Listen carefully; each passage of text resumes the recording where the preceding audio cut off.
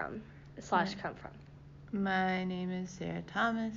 I was born in Cincinnati, Ohio, but after college I lived in Columbia for a year. Did you like Columbia? Yeah, I loved it. It was great. Why did you leave Columbia? I was teaching for a year and I wanted to come back where my family was. What were the differences between Columbia and the U.S.? Obviously language. We spoke Spanish there. And then just transportation and culture. So a lot of people, I lived on the coast, so a lot of people were outside all the time. And there was very good public transportation, so I took the bus everywhere. I didn't have a car.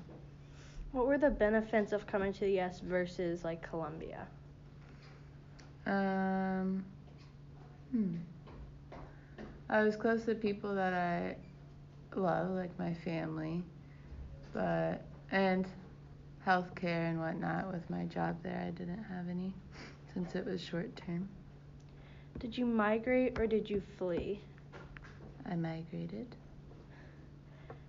Did you ever rethink not leaving Columbia? Yes. I was in a debate for like months whether I should come back or not. Did you like teaching in Columbia? Yes, I loved it. I taught in English, so I didn't have to, teaching wasn't as difficult, but I still got to practice my Spanish with other teachers. Do you like teaching in the U.S. better? I like them both the same. Teaching.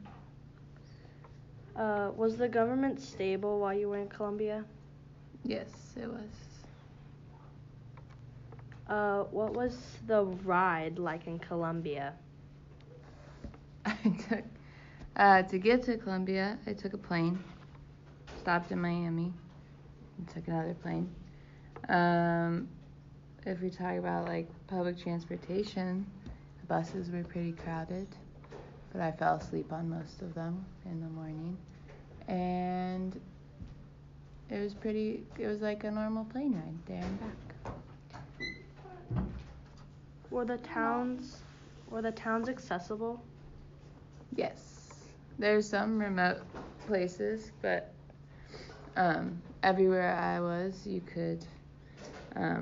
I could walk 2 minutes down the road to a grocery store.